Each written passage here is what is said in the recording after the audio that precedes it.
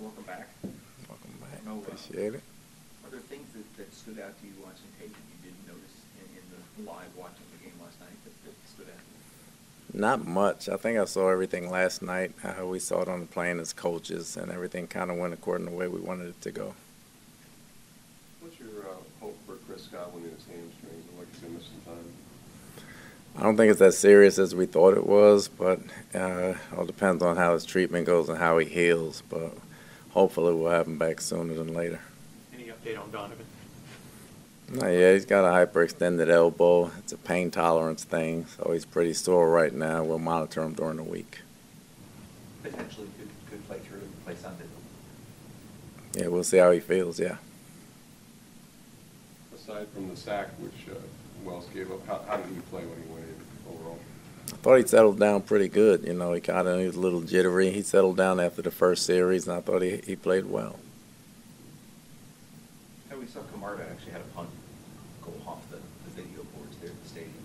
Kind of a chance to show off his leg. What did you think from the three punts and your ability to kind of get downfield and cover him as well?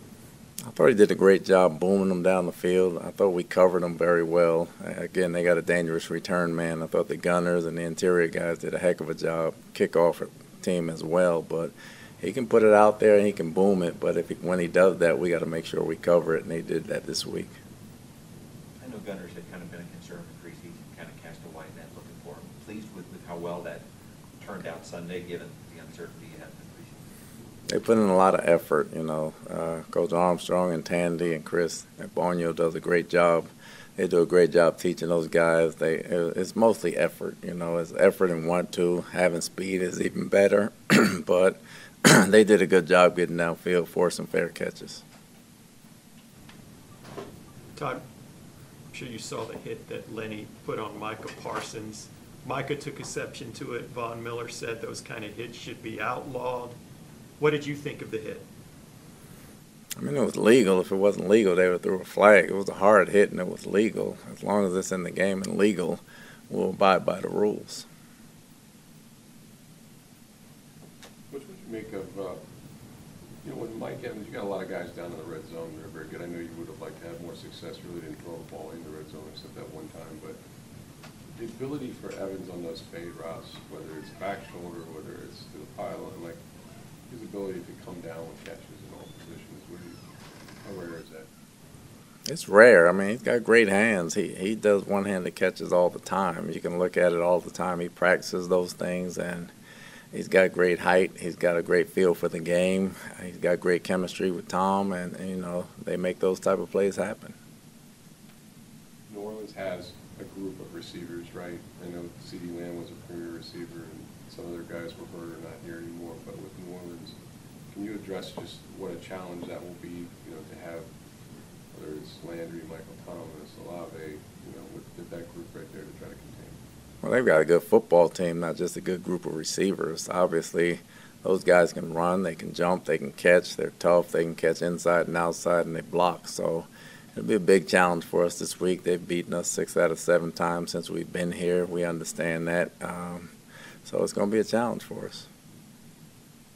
Defensively, after that first drive, you shut them out. You hold them, I think it's 1 of 12 on third downs, barely 200 yards. How obviously there's a Super Bowl you've had that sets the bar pretty high for this defense, but how would you compare this to any of the games last year from this defense?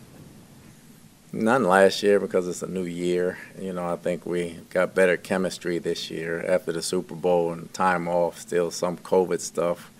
We weren't all together, didn't put in all the work. I think this year they're a little closer just from more practice reps and being in sync with each other. So I think it's totally different. Dennis Allen's defenses obviously have given this team problems in the past. What is it about his defenses that impresses you? Well, he's a good coach, number one. They have good schemes, and they have good players. We're going to face this week in and week out, but they pretty much solved us the past couple of times we've played them, and we got to find a way to crack that code. Is it a coverage thing, a pass rush thing? They do a lot of things well. They go hand in hand. I don't think you can separate them. It's coverage, it's pass rush, it's both at times, and then we got to execute on our part a little better, and we got to coach it better as well. You kind of went with the same rotation in the secondary for the most part. So Montgomery Bunting playing exclusively on special teams. Is that kind of the way you'll go, or is it just game to game? No, it's game to game.